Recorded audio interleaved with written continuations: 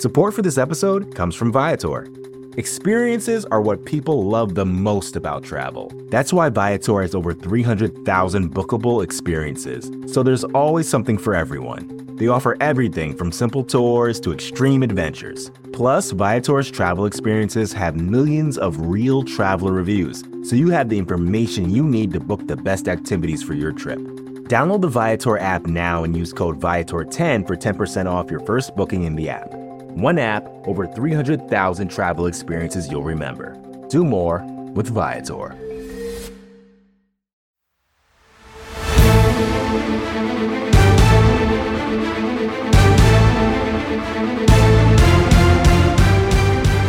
Welcome one, welcome all. It is the NFC East Mixtape, the greatest crossover event ever presented to anybody in the history of the world, brought to you by Bleeding Green Nation, SB Nation's home for Philadelphia Eagles content and Blogging the Boys. SB Nation's home for Dallas Cowboys content. I am RJ Ochoa from Blogging the Boys, in a rather chipper mood this particular week. He is Brandon Lee Gouton, whose Twitter avatar is just a true chef's kiss at the particular moment on Twitter at Brandon Gouton. BLG, you and I started the NFC East Mixtape 23 weeks ago. This is volume 24. And we are here to recap the first matchup between the Cowboys and Eagles since then. 41-21. Good guys win. Bad guys go home as losers. How goes it? RJ, I feel like you wish I was more down than I am. But the truth is, as I said on the Oddcast, that friends last forever. And I had a great time, my friends, watching the Eagles game, even though they stunk. It was still nice to be around great people on Monday night. Whereas a loss to the Cowboys is just one bad night. So who's the real winner here? It's me. I love how you are now bargaining. That's the stage of grief you're at here. And BLG, I'm not upset about the game. I'm really not I'm legitimately not mad about the game. I know that you're not. And I am, I'm getting my joy out of your Twitter profile picture, which again, BLG, seriously, and I think every Cowboys fan agrees, man of your word, way to own up to the bet. It's going to be a great week on twitter.com. What is fueling me right now is all of the Eagles listeners on BGN Radio, because they're upset. How could the Eagles lose to the Cowboys? Wentz is better than Dak, they said. Oh, McCarthy sucks. McCarthy's 2-1 against the Eagles. Think about that. That is so depressing if you're a Philadelphia Eagles fan. So I've had some coffee today. I've had some energy drinks. I've had a lot of water. But more than anything, I have the spirits of positivity and good vibes funneling all of the things and movements that I'm making in my life. I mean, vibes are the only thing that matters. And the Eagles' vibes were not good, clearly, as I said, RJ, heading into this Week 3 game. And that ended up being a big deal because the Eagles team, not so great. I'm kind of willing to or ready to revise my take that I said in week 1 that kind of showed us that, hey, the Eagles aren't like a total disgrace of a team, which I guess that much is true. Like, they're not the Jets. They're not the Jaguars. Sure. Like, they won a game this year, and I think they're going to win some more. Whereas I don't know if those other teams even will win one, or maybe they will 1 or 2, but that's it. The Eagles can still win multiple games. I don't think they're that bad. They're certainly not a good team. And I think that much is clear. Certainly a flawed team. So am I shocked by that? No, because this is exactly why I was feeling not great about the Eagles in the offseason. I think a lot of people let themselves get jaded by the distance from last season and the optimism of a new season, which again is totally fine. And no one should be at fault for feeling optimistic. I think after the week 1 game, RJ, after coming off such a bad 2020 year, I think it was okay to overreact and want to feel good because you don't know how long that's going to last. And clearly it didn't last. I don't begrudge anyone for that. I don't blame anyone for that. What I do blame people for is talking down on anyone, such as myself, who did not feel good about the team and acting like that wasn't a valid opinion to have, because that was very much the thing. And I'm not happy about being right. I want the Eagles to do well, but I was right. You also were right. I joked before that you hated on Jalen Hurts.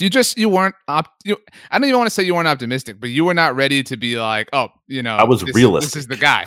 Jalen Hurts not good. And man alive, the standard Monday Night Football broadcast, we're recording this on Tuesday afternoon, almost Tuesday evening. I don't think either of us have had time to watch the Manning broadcast yet, BLG.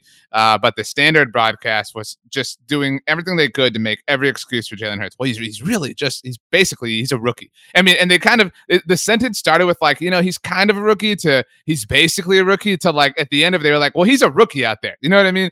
And all these excuses being made from him. He's not a rookie. He's had a full NFL offseason at this point. Granted, he had the COVID one last year. He's had a full training camp. He's had a head coaching change. That's fine. But no, you got to evaluate him the way he is. He stinks.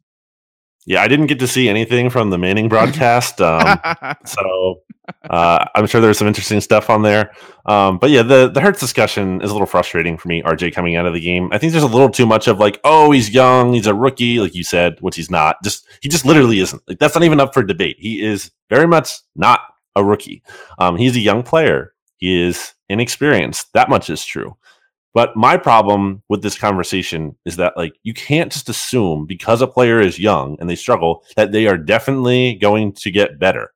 I think not enough people, when it comes to NFL players in general, not just quarterbacks, like, can accept that a player, what they are, like, might largely be what they are. Not to say Jalen Hurts can't ever get better and this is his peak.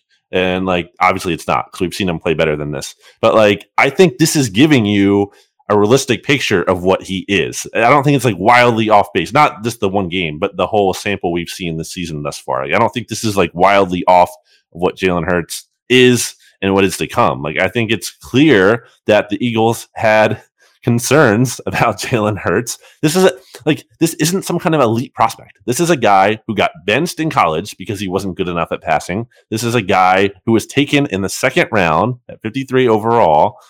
This is a player who didn't have the best training camp, as I said, throughout training camp. This is a player who the Eagles clearly weren't all in on because they traded for a first-round pick next year from the Dolphins. They moved back in this year's draft.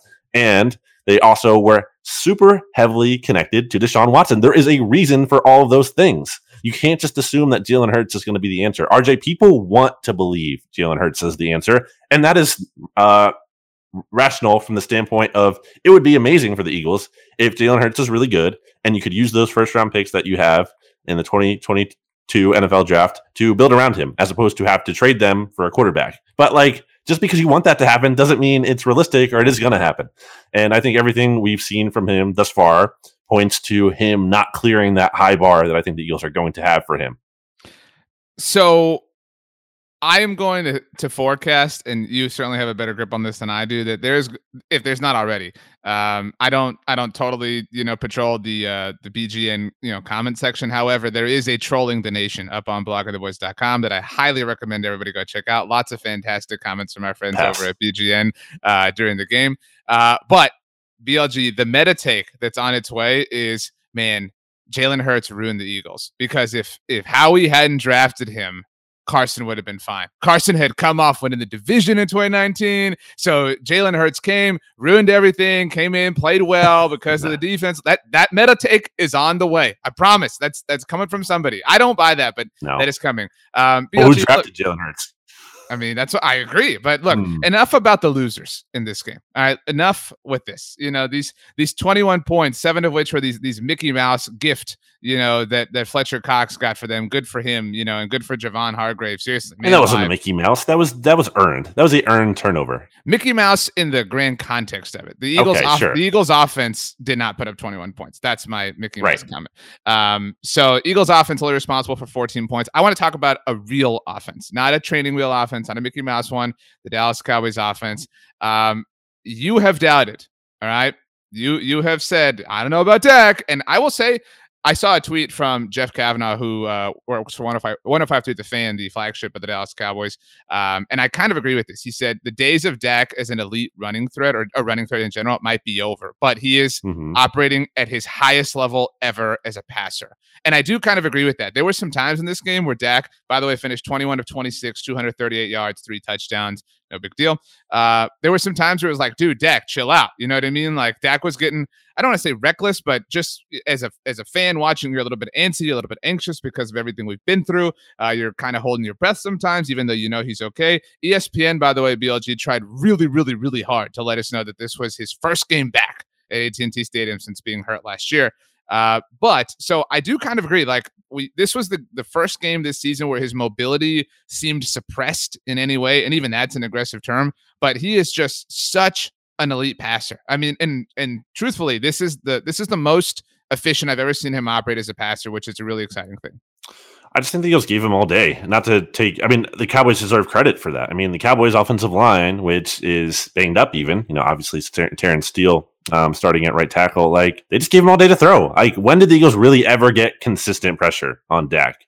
Outside of Javon Hargrave, forcing that turnover, and like Javon Hargrave alone, like he was the only player getting any kind of consistent pressure on Dak. It just felt like he had all day to throw, and he took advantage of it. Like there's no pressure. Anytime the Eagles needed a big play, they needed to get pressure, it just wasn't there at all. Eagles also didn't help themselves. There was I believe in the there was a goal to go sequence there. It might have been on that fourth down play. The fourth and goal touchdown is Cedric Wilson. Is that what you're talking about? Yeah. And the Eagles just rushed 3. Like, okay, what are we doing? Like, you're not getting any pressure to begin with, and now we're rushing 3, and we're definitely not getting any pressure. The field is shrunk there, too, because it's fourth and goal. You know what I mean? Like, use the field to your advantage. But, Dak Prescott didn't, scramble on that play, just kind of, scrambled out to his right. Not a real, scramble drill or anything, but great throw, great catch from Cedric Wilson, who, by the way, had the catch of the game. Didn't count, obviously, but that circus catch along the sidelines. That's the guy replacing Michael Gallup. Like, the Cowboys have such an abundance of riches when it comes to pass catchers. Yeah, I mean, who would have thought that would be a valuable thing to have in the NFL? I mean, certainly not the Eagles, because they do not have that. By the way, Dak here, I'm looking at PFF grades. For what it's worth, he's only the 21st graded quarterback, actually, this season, which is, I guess, lower than you expect. See, his run grade is bringing him down. Yeah. He's like the worst. And then his fumbling, obviously, too, I guess, part with the fumble last night. So if you look at by pass, he is 12th. So there's that. Let's use this elite word a little more cautiously, I would say. But no, obviously he was good. And I think him having a lot of pressure. I mean, the Cowboys offensive line in general, RJ, was just blowing the Eagles off the ball. Like, they couldn't stop the run, couldn't stop the pass. The Cowboys were just having their way with the Eagles defense, which should be encouraging for Cowboys fans, because the Eagles defense was really good through the first 2 weeks. Now, granted, they faced Matt Ryan and Jimmy G in that stretch, like not the best quarterbacks there. But as we talked about in last week's show, I'm sure the Eagles had only allowed one play over 20 yards all season heading into Monday night. And I believe the Cowboys had 2. So it's not like they ripped off a ton of those big plays. I mean, they consistently move the ball at will, though. There's nothing stopping the Cowboys offense against. I don't think this Eagles defense is great, clearly, but I think that it's at least respectable, and they did a good job. So Cowboys fans should be feeling really good about their offense. This was a nice, I don't want to say get right game, but Zeke had a great game, and everybody was kind of all week long, like Zeke, Tony Pollard, blah, blah, blah. Great game for Zeke, great game for Tony Pollard, great game for Dak. Quiet game, a little bit of a quiet game for Amari Cooper, kind of the Eagles killer, and has been certainly at home since 2018.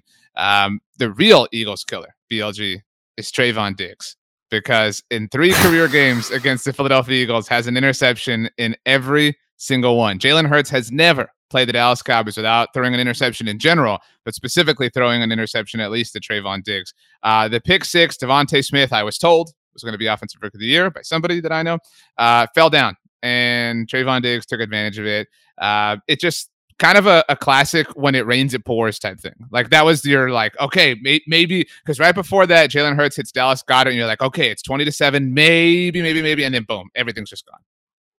I mean, I don't think that's a completion if Devontae Smith is still up, because the ball was thrown inside on an out route. Like, that's like Jalen Hurts stared that down. He looked that left all the way. I watched that replay multiple times, and Trayvon Diggs saw it from the jump. Like, Jalen Hurts telegraphed that pass. That is a classic pick 6 when you do that.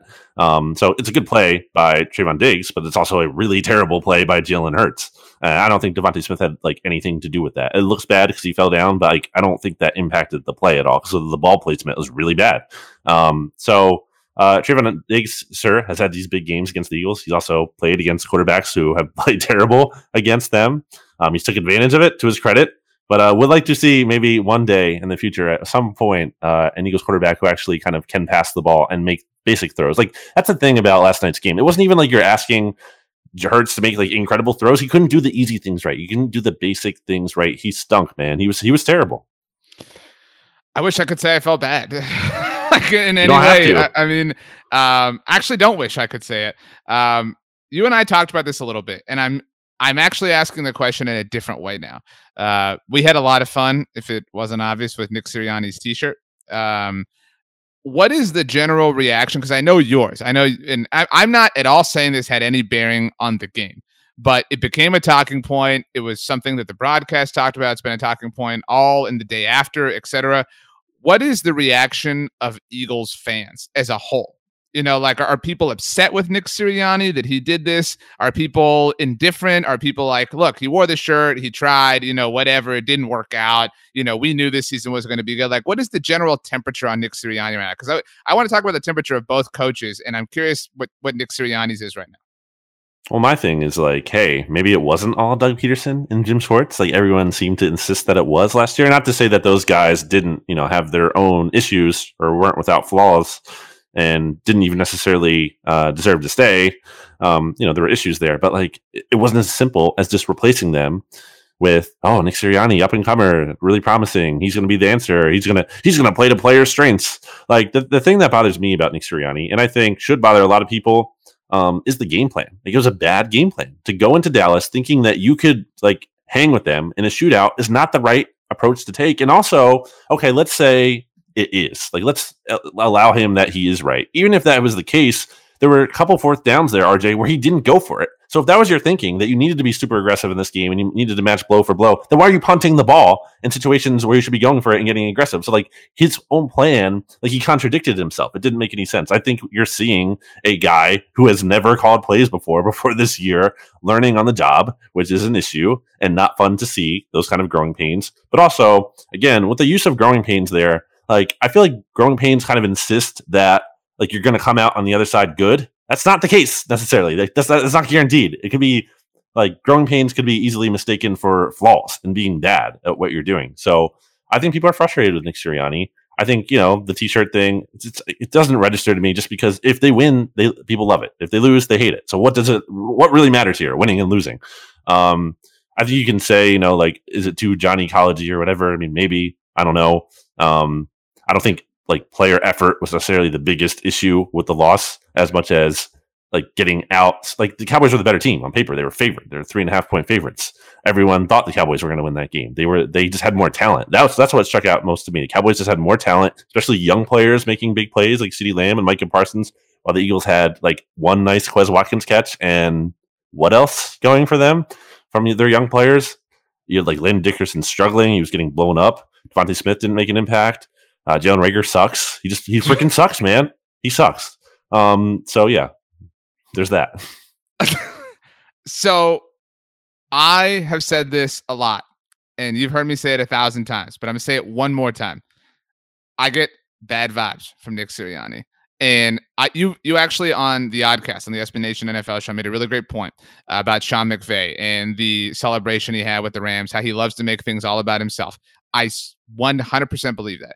And I 100% believe that there are NFL coaches who like to do this. I think there are NFL coaches who don't care about it, but there are some that like to do it. Sean McVay wants to be the guy that's like getting all the headlines. He wants to be the guy that the media is like, holy crap, he knows all the names on the defense. He's like, he loves that. He eats that up. I think Nick Sirianni's cut from that cloth. Again, the highlighter thing. I really 100% believe he's dressing the same way, dude. He wants that to be a thing. And I, in a weird way, respect it. In a very weird way, kind of like the Jeff Probst thing you sent me offline. We don't have to get into that. That's insane. By the way, Survivor guy. Shout out to Survivor guy. Survivor 41 premiered, not incidentally, the week before the Cowboys dropped 41 points on the Eagles. But anyway, you know, I think that Nick Sirianni's trying to create this like legend of himself that like Eagles fans can rally behind or whatever. And that's why he wears that highlighter on his visor, because he wants he wants it to be his thing. He wants to be Matt Patricia with the number 2 pencil. That's what he really wants. And like, I get that energy from him so much. He's football hardo guy. And, you know, in his press conference afterwards, said all the right things, but he's like, you know, I want to give credit to Dak and Kellen Moore, which is really nice of him, respect. But he just, it seems inauthentic to me. I don't know if you agree. I don't agree from the standpoint of, I want to be clear here. I am not a Nick Sirianni apologist at all. I'm not. I'm honestly, I feel like a Nick Sirianni centrist, if anything. Like, I'm not really ready to make a big determination on him, in part because like, I don't care about the head coach, man. I don't want to hear a head coach anymore, because that's all people focus on. And it's like the issues in Philadelphia go so much beyond that. I said that prior to Doug Peterson being fired and basically scapegoated. So like, I just get frustrated when all the focus becomes on him, when the roster sucks, when they're making stupid personnel moves, and how he doesn't get any heat in terms of like, well, I mean, obviously fans get after him, but only like to an extent. And that also reversed course very quickly this offseason. You had people like after week 1 even saying, like, oh, how he proved everyone wrong. He had a great offseason. Like, what are you talking about? And clearly he didn't. But to answer your kind of Sirianni thing, like, I honestly don't pick up on that from him based on what I know about him. Like, you're saying inauthentic. I think he's actually authentic to like almost to a fault. Maybe he needs to dial back some of the authenticism in terms of like the, you know, the t-shirt or whatever he's doing there. I mean, like, it's cheesy. I haven't seen it's like, I agree that like, sure, that's who he is. He's a cheesy guy, but I think the directive behind it is authentic, but it's so like over the top that it becomes inauthentic. You know what I'm saying? Like, he's you know, he's the person who's like, no guys, I don't need the standing ovation. Nah, you know, for real. You know what I mean? Like, it's just, it's weird. It's like a humble narcissism. I know that's an oxymoron, but like, I don't know. And I think Mike McCarthy is kind of the same way. And like I said, I have some things to get there, but I'm not done praising the Cowboys quite yet. CeeDee Lamb, amazing.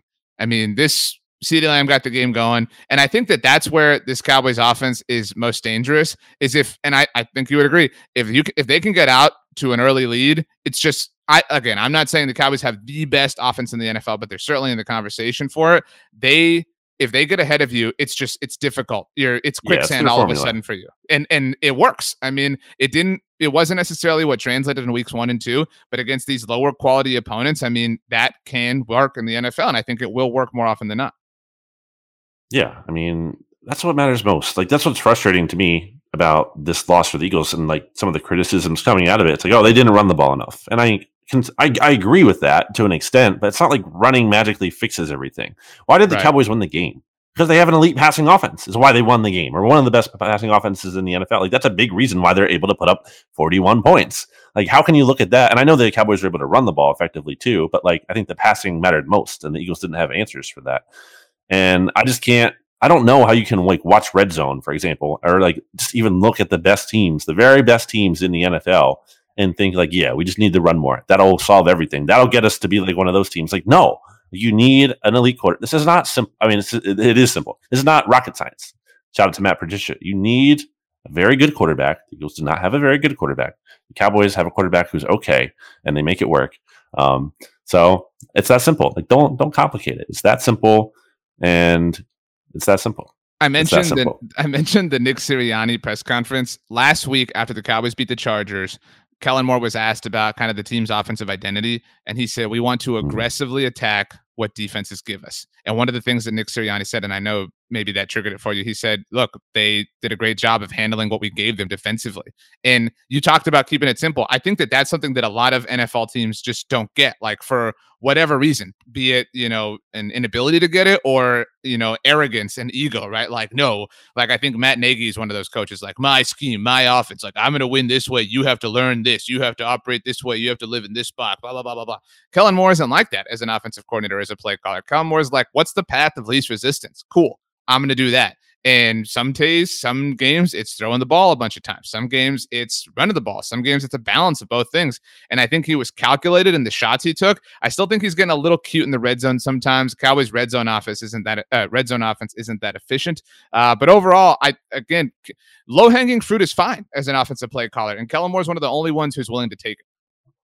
I have a Kellen Moore take for you that I was thinking about today.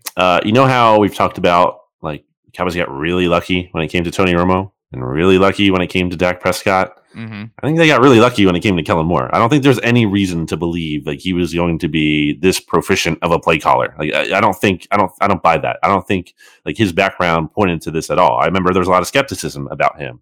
In fact, when he got into this role at first, I think even from yourself at one point, or at least the quarterback angle to it. So this is the genesis of Kellen Moore as a coach, which does actually kind of tie into the Eagles. So he followed Scott Linehan to the Cowboys because he joined the Detroit Lions after going undrafted, and followed Scott Linehan, was on their team, on their practice squad, gets on the roster in 2015 when Tony Romo got hurt. They went through Brandon Weeden and Matt Castle. They let Kellen Moore have a shot. Obviously wasn't that great of a player. Despite the fact that Tony Romo was hurt the year before, they didn't do anything except for draft Dak Prescott in the 4th round, which obviously looks smart now. But Kellen Moore was his primary backup in 2016. Kellen Moore at training camp breaks his ankle. Holy crap, what are we going to do? Dak Prescott's primary backup. Tony Romo gets hurt. The rest is history there. Kellen Moore still was the team's backup quarterback entering 2017 and got outplayed by what was then an undrafted free agent in Cooper Rush, who became the Cowboys' backup quarterback. They cut him last year. Now he's still the Cowboys' backup quarterback, but that sent Kellen Moore to the practice squad in 2017. Late that season, there were rumors that the Eagles wanted to poach Blake Jarwin off of the Cowboys practice squad. So the Cowboys actually finally cut Kellen Moore to promote Blake Jarwin to keep him on their active roster and protect him. And then the following year hired him to be their quarterbacks coach. And yeah, I mean, I thought it was really strange that he was quarterbacks coach in 2018. And right away after that, soon after that rather, is their offensive coordinator. And a lot of that was just kind of anybody but Scott Linehan. But Kellen has come in, and the Cowboys will tell you, at least the older regime of Jason Garrett, hey, we believed in him. He was always like taking notes and stuff when he was a backup quarterback. I buy that to a degree. Because he comes from a legacy of coaches, and so I can see that you saw little pieces of it, but he has really become certainly way more than I think anybody possibly thought he could be. Yeah, no one was. I just don't buy that anyone thought like he's going to be this elite. Anything that he became, I don't see that. And honestly, how many situations, RJ, work out in the NFL where like the internal guy that gets promoted like works out, and that's like the best long-term answer. Like more often than not, I feel like you have to look not in-house for that kind of person. Look at Jason Garrett. I mean, as a huge example of that. I mean, so I think they got lucky in that. I mean, it's working out for them. I'm not trying to take it away. I'm just saying, I think like we talk about the Dak thing, the Romo thing. I think that's another thing, but could be coming to an end, which I think is why it's more important for the Cowboys to win this year, because I don't see how he doesn't get hired in this next coaching cycle, maybe by the Eagles. I mean, I don't know. They interviewed him last year. I don't know if they're being really one and done with Sirianni. I think they are going to have patience with him unless, more games like there were last night. But I think he's going to be gone. And I think the Cowboys should stop messing around, just make him the head coach. So for what it's worth, people thought that he would return to Boise State to be their head coach after last season for the Cowboys, but he didn't. That was really shocking because he does also kind of seem like a head coach that would do well in college, right? Like especially like offensive strength. He's a young guy, you know what I mean. Go into his particular alum. I mean, all the math made sense. But for what it's worth, he is in the first of a 3-year deal with the Cowboys. But we all know when it comes to coaching, money's just money. But so I do want to bring up my kind of one big negative for the Cowboys from this game. And you and I, BLG and I, have talked a lot today, probably the most we've ever talked in a single day. And so it's been wonderful, BLG, because again, just your tone has inspired me all day long. But Mike McCarthy and his decision not to kick a field goal, or not to try to attempt to kick a field goal, not to try to attempt a possession at the end of the first half. The scene is it's 3rd down after the Eagles pick up 5 yards, I believe. 3rd and 24. There's about 1 minute and 49 seconds-ish left if Mike McCarthy wants to burn one of his final 2 timeouts. The Eagles have the ball at their own 32-yard line. He decides not to take a timeout. In fact, he decides not to take a timeout after 4th down. The Eagles are the team that takes the timeout, in a literal sense, after 4th down. There are a lot of Cowboys fans who are letting the results guide their thinking here, saying, we won, who cares, doesn't matter, blah, blah, blah. This is really concerning to me, if I'm being totally honest with you. I think usually the right move is to be aggressive in most situations in the NFL, like a general guiding principle. But as I was watching the Broncos-Jets game on Sunday, there were situations in that game where I was like, this is like the rare opportunity where I would be really conservative if I'm the Broncos, because the Jets are so bad. Like, it doesn't matter. Just kick the field goal. You don't need to go for it on 4th down in the red zone, because like the Jets are terrible and they're not going to do anything. Just like, don't give them an accidental spark. Like, just play this safe. So that's not what I would do against the Chiefs. Like, by contrast, like, you have to go all out. And, I don't think the Eagles are anything on the Chiefs level, but I also don't think they're bad enough to kind of just totally dismiss. They're not the Jets, right? Yeah, it's a division rival. Like, and I think you have to make sure, and it's just a good opportunity to really crush them going into halftime, and to pass on that. Obviously, yeah, it didn't burn them, but I think from a process standpoint, not just a results oriented standpoint, and that is something you can evaluate. You don't just look like that's not even fun to me. Like, if you're analyzing things from that kind of perspective, it's like people who complain when I do the power rankings for the Oddcast. Shout out to my own power rankings.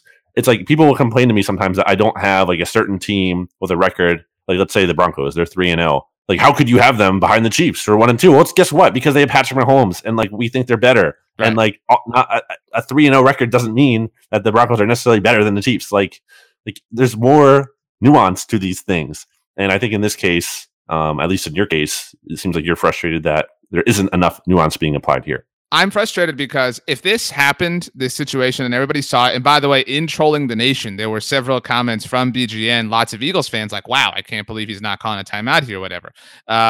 If it was just this situation in a vacuum, maybe you do chalk it up to like, maybe you say, oh, Mike McCarthy must not believe in the Eagles. Maybe he thinks they're the Jets. You know what I mean? Like, whatever, blah, blah, blah. But it's this compartmentalized with what has happened over the course of the last 2 weeks. In week 1, at the end of the first half, Mike McCarthy sends Greg Zuerlein out there to attempt a 60-yard field goal. The kicker, who they would cape for the following week and saying, well, he just had surgery, blah, blah. It's like, well, why'd you send him out there for a 60-yard field goal? Tom Brady gets the ball back. And again, lots of Cowboys fans letting the results dictate their thinking here. Tom Brady throws a Hail Mary that gets intercepted and actually almost brought back. But lots of Cowboys fans saying, well, who cares? Like, nothing happened. It's like, dude, the fact, and I've used this exact phrase, the fact that football was in the airspace of the end zone proves that this was a terrible idea to send Zuerlein out there for the 60-yard field goal. And then the following week, I didn't have a huge problem with this in the moment. I know you were critical of it, but the way McCarthy handled the end of the game against the Chargers, he and Kellen Moore both said that they couldn't see the play clock, whatever, blah, blah. To me, it was kind of like, well, they got into makeable field goal range. They felt comfortable. The score was tied. Worst case scenario, they go to overtime. Again, not ideal, but I wasn't super critical then. But it's like, it's the collective here. It's the cumulative of everything that's happened in these first 3 weeks. You can find one whoopsie-daisy at the end of one of the 2 halves in each of the 3 games so far that Mike McCarthy has made a decision that is suspect. And that's not going to work when you play the Chiefs. That's not going to work when you play maybe the Raiders, but when you play the Cardinals later on this season, when you get to the playoffs, because I think we both think this team's winning the division. And so those are the things that are just, and his hubris about it afterwards on Tuesday, Mike McCarthy was asked, if there were any analytics that went into this line of thought, because as you know, BLG, he is the PFF god. And he said, he went on and on, all this crap about, you look at field position and number of timeouts, blah, blah. And he effectively said that the numbers, which is McCarthy speak for analytics, dictated or lent towards calling timeouts, but that he took the conservative approach. Dude, if you want to be this guy, if you want to be Mr. Analytics, you want to be, spouting off PFF scores like you're Chris Collinsworth on Sunday Night Football, then you got to be that guy all the time. Like there isn't a happy medium here. You either believe in that, and that's why I respect the hell out of John Harbaugh and even Nick Sirianni to a certain degree, who has embraced that principle. You can't say, well, this time I don't feel as woke, on analytics, so I'm going to be conservative here. That is a broken line of thought. The way I've heard it described is you have to be married to analytics. You're not just dating them. So I like that. Also, I know you didn't love Brandon Staley's performance in week 3, which we disagree on. Week 2. I think week 3. Sorry. But yeah, I think he didn't get killed for not taking timeouts himself in week 2, which was silly of him to not do, but that's a different discussion. I think in general, though, and maybe you can agree with this, he coached to win that game. He wasn't scared. Against the Chiefs you're talking about, right? Yeah. He went all out, and you need that, to beat the Chiefs. You can't go. And that kind of matters when you're talking about when the margin of error starts to slim down. And I don't know. I mean, the Rams might be better than the Chiefs. Who knows? Like, if you're playing the Rams, at some point in the playoffs or whatever, like, I think you're going to need that extra edge. And that's the thing. I think that's one of the most important things when we dumb this down to a basic level, especially a head coach who isn't calling plays. Like, what are they bringing to the team? You want them to give you an edge somewhere. And that's always been my thing with Mike McCarthy. Like, where is he giving the Cowboys an edge over another team? I fail to see that. It's, I do think he deserves credit for, and I know you'll be hesitant to give him this, but the day after they lost to the Buccaneers, it felt really grim. Michael Gallup gets hurt, Lyle Collins suspended, Randy Gregory goes on the COVID list, and Marcus Lawrence breaks his foot, Ty Nsekhe has heat exhaustion, Donovan Wilson has the groin issue. I mean, it felt like everything was really mounting against them, like last season was starting all over again. Since all of that crap, they're 2-0, one of those wins on the road against a very good team in the Los Angeles Chargers, the other a big-time divisional win, a big-time statement made. So I do think he deserves some credit, and I think that, he is the least fraudulent of any NFC East head coach right now. And there's a lot of fraudulency happening in this particular division. Where do you want to go next? Now that we have firmly established that the Dallas Cowboys destroyed the Philadelphia Eagles on Monday Night Football. And by the way, shout out to Seamus Clancy, who also owned up to his bet. It's just been a great week to be me, BLG, if I'm being honest with you. Do you want to go to Washington first? I don't need a break personally. Like I said, I'm wired, but I realize we have to pay the bill. So nobody go anywhere. We'll be back after a very quick break to hear a word from our sponsors. This episode is brought to you by Hyperice, the leader in advanced warm-up and recovery technology. They have tons of innovative products, like Venom-heated wearables to help soothe sore back muscles, Normatec compression boots to speed up recovery and increase circulation, and Hypervolt massage guns to improve mobility. Loved by athletes like Naomi Osaka and Erling Haaland. Try them yourself. Get 10% off your order with the code MOVE at hyperice.com. It's only a kick, a jump, a block. It's only a serve. It's only a tackle, a run. It's only for the fans. After all, it's only pressure. You got this. Adidas.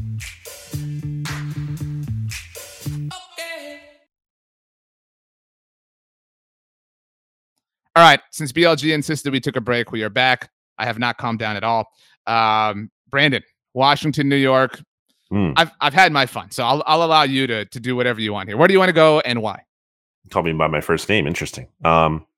Also, breaking the fourth wall of the podcast, as I kind of like to do. The break thing is so silly. I mean, we're not taking a break. We're just pausing for a second. Do people know that? I guess people know that, but I mean, they don't. It's normally more than a second, but this time it was really quick, to be honest. Like, it's really quick. It seems like we took a break, but like we didn't do anything. We just literally stood here.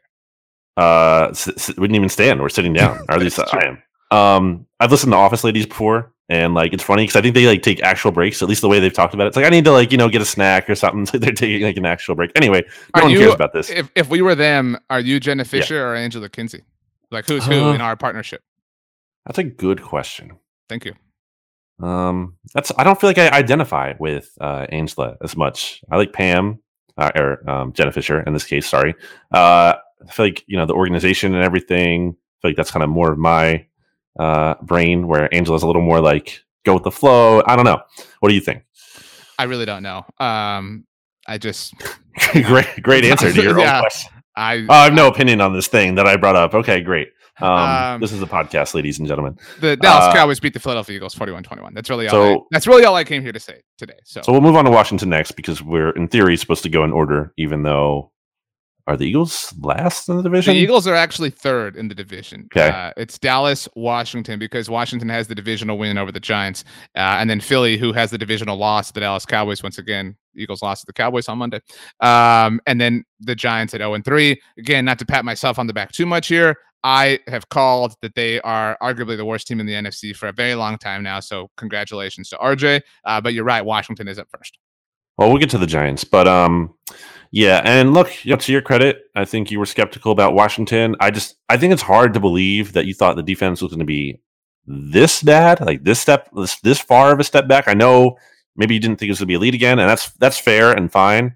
But like to be as bad as they've been, I mean, to put this into context, RJ, only the Chiefs who have a lot of defensive issues, obviously, and they play at a higher pace, which is another reason why they give up points. But anyway, the Chiefs, the Lions, and the Falcons, they're the only teams that have allowed more points than Washington this season. And Washington's 5.9 yards per play allowed ranks 22nd in the NFL. And look, like, there isn't like a whole ton of shame in getting really beat up by the Bills, who, you know, you're very high on, and they have a potential MVP candidate. So, like, I'm not trying to like kill them for this specific game, but look, like, Josh Allen was struggling. He didn't play well in his first 2 games, and this is like a big get right game for him. Like, you don't want that happening to your team.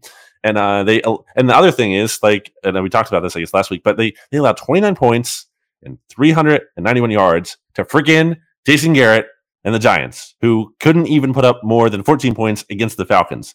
And yeah, so this defense has a lot of issues. Obviously, Taylor Heineke has a lot of issues as well, turning the ball over. So, and I think, if I'm not mistaken, I saw a strength of schedule, and this is something you've touched on before, but I think Washington is either like the toughest strength of schedule left or like the second toughest. So, yeah. But here's the thing, RJ, we've talked about Washington's long-term outlook, and I think like taking a step back is arguably what's best for them in the long term.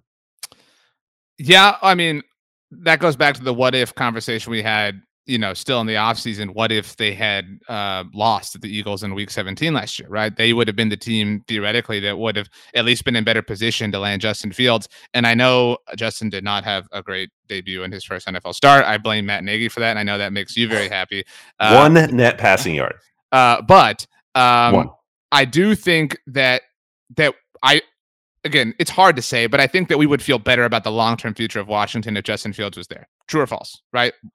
I mean, better than now, yeah, but I don't feel like, oh, wow, they're going to be a juggernaut. And here's another thing about the defense I want to add real quick. Like, part of the reason why I think this isn't like, oh, this is so predictable. The defense, like, they still have talented players on this defense, and they have continuity in place in the defensive scheme. Like, but it's so hard to stick. Like, I don't deny that they're good players. They shouldn't be a bad defense. It's an offensive game, though. You know, they're a really bad defense, and there was no reason to believe all of a sudden they're going to be a really bad defense. I never thought that they would be this bad. To be clear and fair, also, it's still only week 4 now, right? Like, they could stabilize. You know what I mean? Like, right. I thought they would regress to the mean, not to the other end of the spectrum. Sure.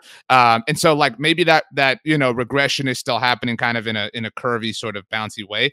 But I have thought for a long time that they are frauds. Now, their defense was very good last year, and I don't deny that. Last year, they had only 3 games, where they allowed over 390 yards of total offense. They have allowed over 390 yards of total offense in every single game this season, which is already 3 games that they have matched, kind of like Trayvon Diggs has matched his 2020 interception total through 3 games this year. But this was a point that I wanted to bang on, you know, a loud level here. So Washington has won 8 games, okay, since Ron Rivera took over last year. By the way, Mike McCarthy has won 8 games since he took over the Cowboys last year. You love to talk about how Ron Rivera is much better than Mike McCarthy. These are the teams that Ron Rivera's Washington football team has beaten since he has been their head coach. And I like Ron Rivera, the person, but the Philadelphia Eagles last year in the opener, and the quarterback that day was Carson Wentz, Basuda. The Dallas Cowboys with Andy Dalton, not great, and they knocked him out of the game. Cincinnati Bengals with Joe Burrow, rookie, who they knocked out of the game. The Dallas Cowboys with Andy Dalton on Thanksgiving. I've touched on that before, the non-football components of that made it very difficult for the Cowboys. We did the Friday Football Friday after that. The Pittsburgh Steelers with Ben Roethlisberger, who was already very washed, and that team was imploding in something that you and I have both said was going to happen throughout the season, so congrats to us. We knew the Steelers were also frauds. The San Francisco 49ers with Nick Mullins as their quarterback. The Philadelphia Eagles with Jalen Hurts, who got pulled so that the Eagles could lose that game on purpose last year. And finally, the New York Giants, obviously in week 2 of this season on Thursday Night Football.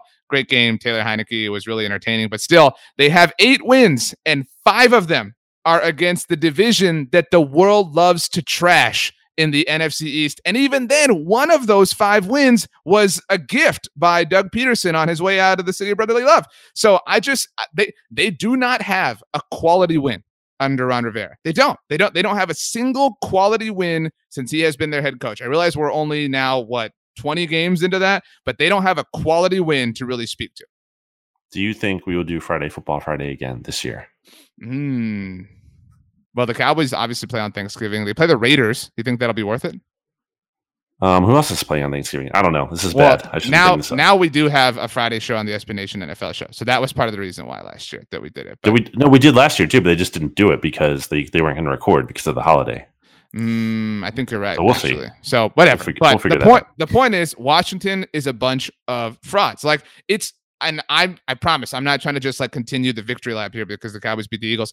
It is hilarious to me that anybody thought that this team could contend for the NFC East title, given the Cowboys offense. Like this is an offensive league. And again, you've acknowledged the Cowboys passing offense is elite. I mean, that will trounce this defense, even if the defense regresses to the mean. You know what I mean? Obviously, especially now that it's in a disaster, sort of state. But I think that sometimes, so often, and you know this certainly better than most, when people, not you or I, make their predictions in week 1 of a season, they just change like 2 division winners from the year before. You know what I mean? And they're like, well, I think they're going to, like, they just live off of like the most recent results. When this is the NFL, there's more turnover in this league than there is in anything else.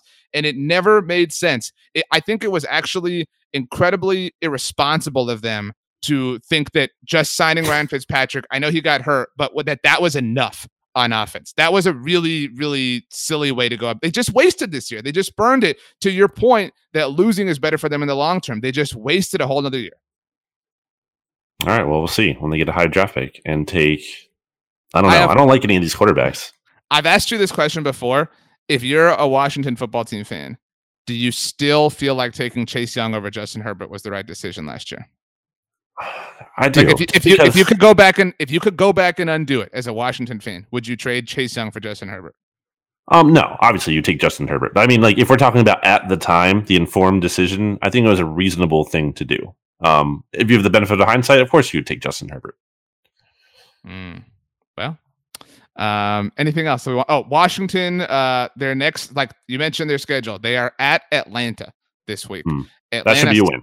It should be. And shout out to the Giants, of course. I do think they'll win this game, but I just, and again, that won't be a quality win either. You know what I mean? Like they just don't have it.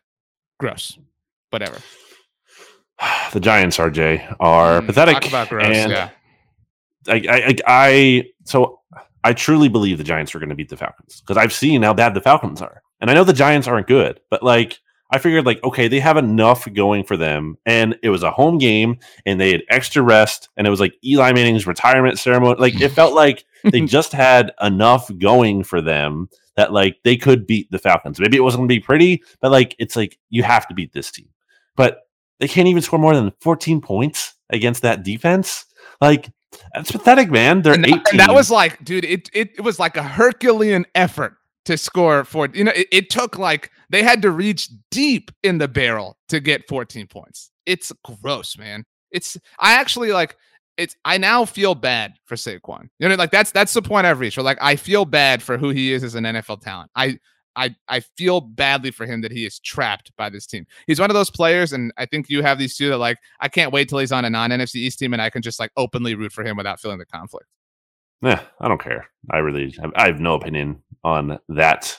But I do have an opinion on where the Giants rank in the NFL, and I have them 30th in my power rankings, and I think it's very clear. I think only ahead of the Jaguars and Jets.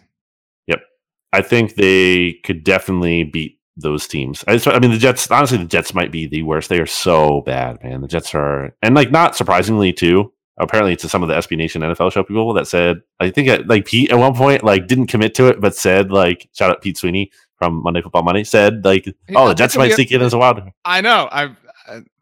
Mondays are tough. I'll just say that. And, I mean, he didn't like commit to that. In fairness, he didn't. I think he was kind of just like working through it, and then he kind of backed off of it. Anyway, this isn't about the Jets. It's about the Giants. Although the Jets and the Giants have the same record, 18-49 since the start of the 2017 season. To put that in perspective, RJ, the Eagles won 16 games, including the playoffs, during the 2017 season alone. Like, so 2 fewer wins in one season alone in 2017 than the Giants have since 2017. Like, that's crazy. So I'm sure you saw that John Mara, the Giants co-owner, was booed during the halftime ceremony for Eli Manning. And then there was that tweet going around for the New York Post about how he seemingly knocked over some trash cans in frustration. And Joe Judge, RJ. Bad like, vibes. I mean, a guy who punted from the 4th and Coward. 4 mark at the Falcons 39-yard line while trailing in the game. But as he said after the game, everything is going to, or no, he said, quote, "We're going to be all right, guys. We're going to be all right." No, they're not. And you, to your credit, you pointed this out on Monday Football Monday. The Giants' next 6 games, as you know, at Saints, at Cowboys, versus Rams, versus Panthers, at Chiefs, versus Raiders. At the very best case scenario. And then they're on their bye, and they get the Bucks after that. Oh, there you go. I think, so let's include that in there. The best case scenario, the most optimistic, realistic scenario is they win 2 games. I think in that, that is the best case scenario. And that's really, like stretching things to be positive, like reaching the point of impracticality. It's just to get the 2 wins. I mean, dude, I know we say things like vibes and juice and stuff, but I don't know of a more appropriate way to say it. They lack such juice. They're boring. You know what I mean? It sucks to watch them. They have the most boring road uniforms in the NFL. I hate the white jerseys with the gray pants look. It's awkward. It was so. Oh, you mentioned Eli. It's not even their color. Gray is not one of their colors. Or red. I know they have the red stripe, but it's not a dominant color. But the numbers should be blue. You know what I mean? Because that's their main. They're big blue. But whatever.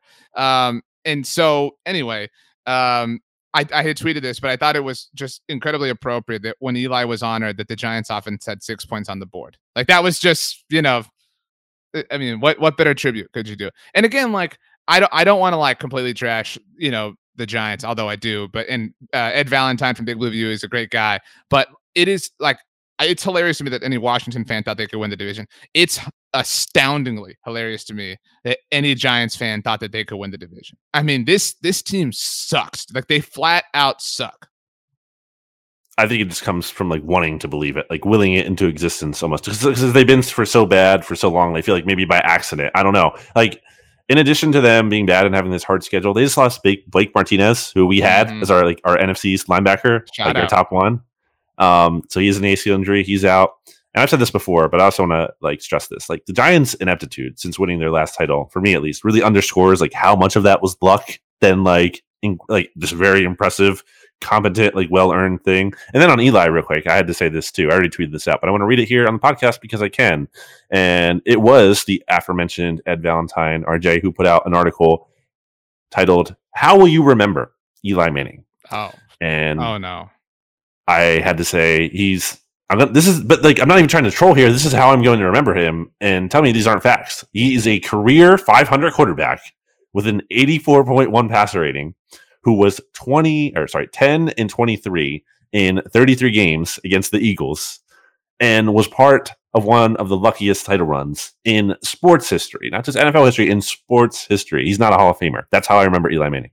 He was carried. And now, this is a whole different subject, but I'm very interested to see what the Manning cast does for sports television, right? Do we get this with other things? You know what I mean? I think that I think you agree there are going to be other networks that try to do this, and so it's going to be viewed as this revolutionary, visionary, landmark thing that changes the way we consume television or sports on television, and he's a part of that. But not doing anything. You know what I mean? Peyton is the show. You know what I mean? And Eli's just there. And that's how I will remember Eli. Just there, just around, just a guy. I did want to add, I know you mentioned the strength of schedule. Mike Clay tweeted this out on Tuesday. That's what I was seeing. Right. Yeah. And so the Cowboys, just as an NFC East, 30,000 foot view here, have the 8th easiest remaining schedule left of the entire NFL. The Philadelphia Eagles, do you remember off the top of your head where they rank? They're 12th or something. They're 13th. So, okay. and yep. The 31st team, so the second hardest schedule left, is the Washington football team. The 32nd team, so the hardest schedule left, is the New York Giants. So the hardest 2 schedules left belong to Washington and to New York. And I think some of that, and that's why, I had talked so much about how it was so important for the Cowboys to go 1-1 through their first 2 weeks. Some of that is that the Eagles, Washington, and the Giants all have Tampa and the Chargers still on their schedule to go. And those are obviously very difficult teams to beat in theory. The Cowboys were able to scrape by with 1 win there. Obviously, they all still have to play the Kansas City Chiefs. The Eagles get their first crack at that on Sunday. But yeah, man, I mean, I know you mentioned, just quickly, very quickly, win-loss for the Giants at New Orleans.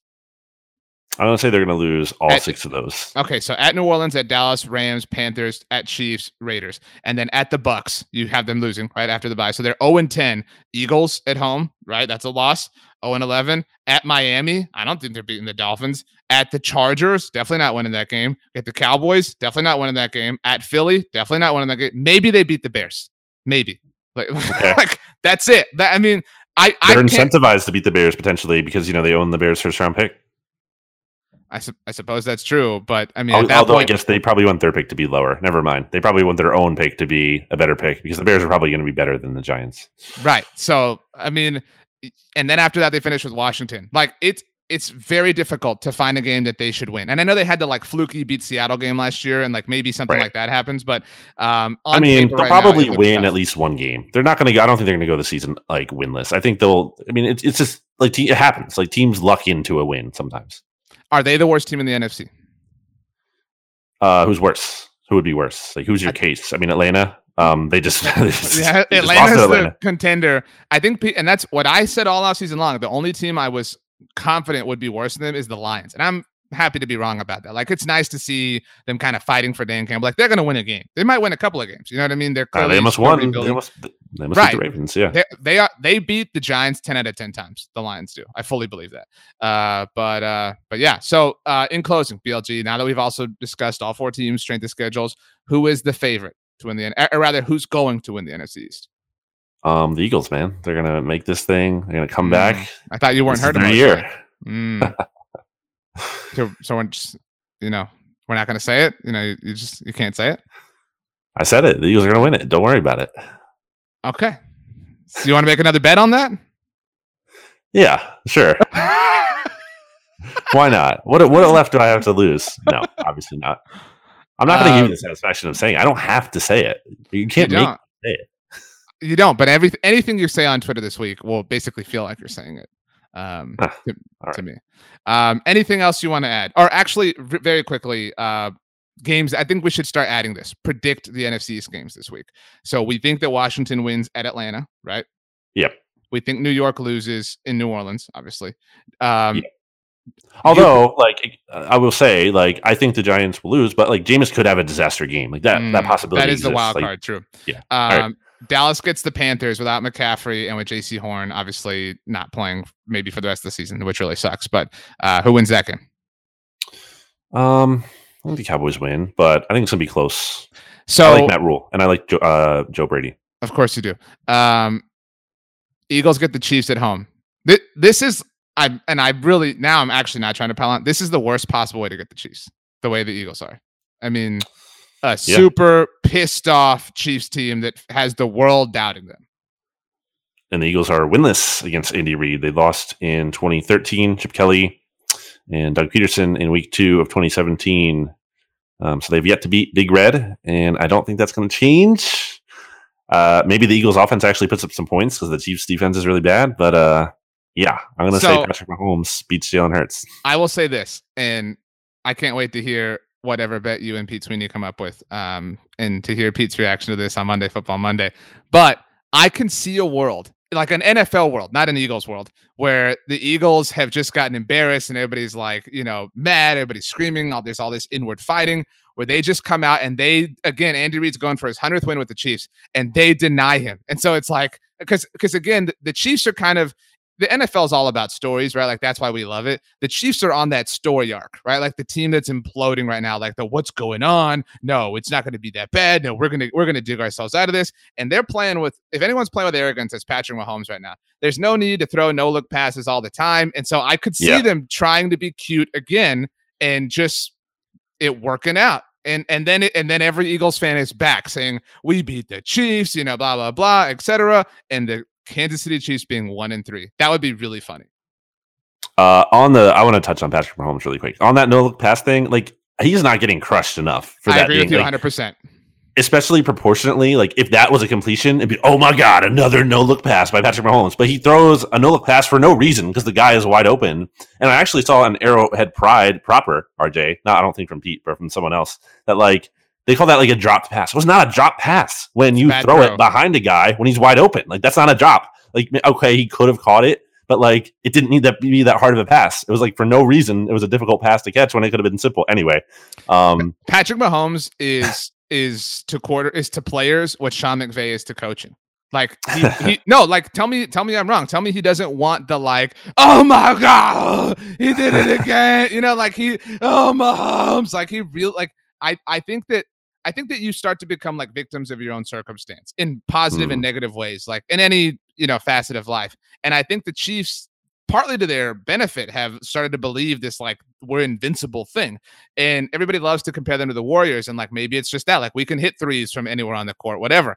And so you're totally right. If any other quarterback tries that no look pass and it gets tipped and it's intercepted, even the other interception he threw, that was so misguided of him. And it's nobody the same way people want to invent more reasons why he's awesome. Nobody ever wants to touch him whenever he has faults.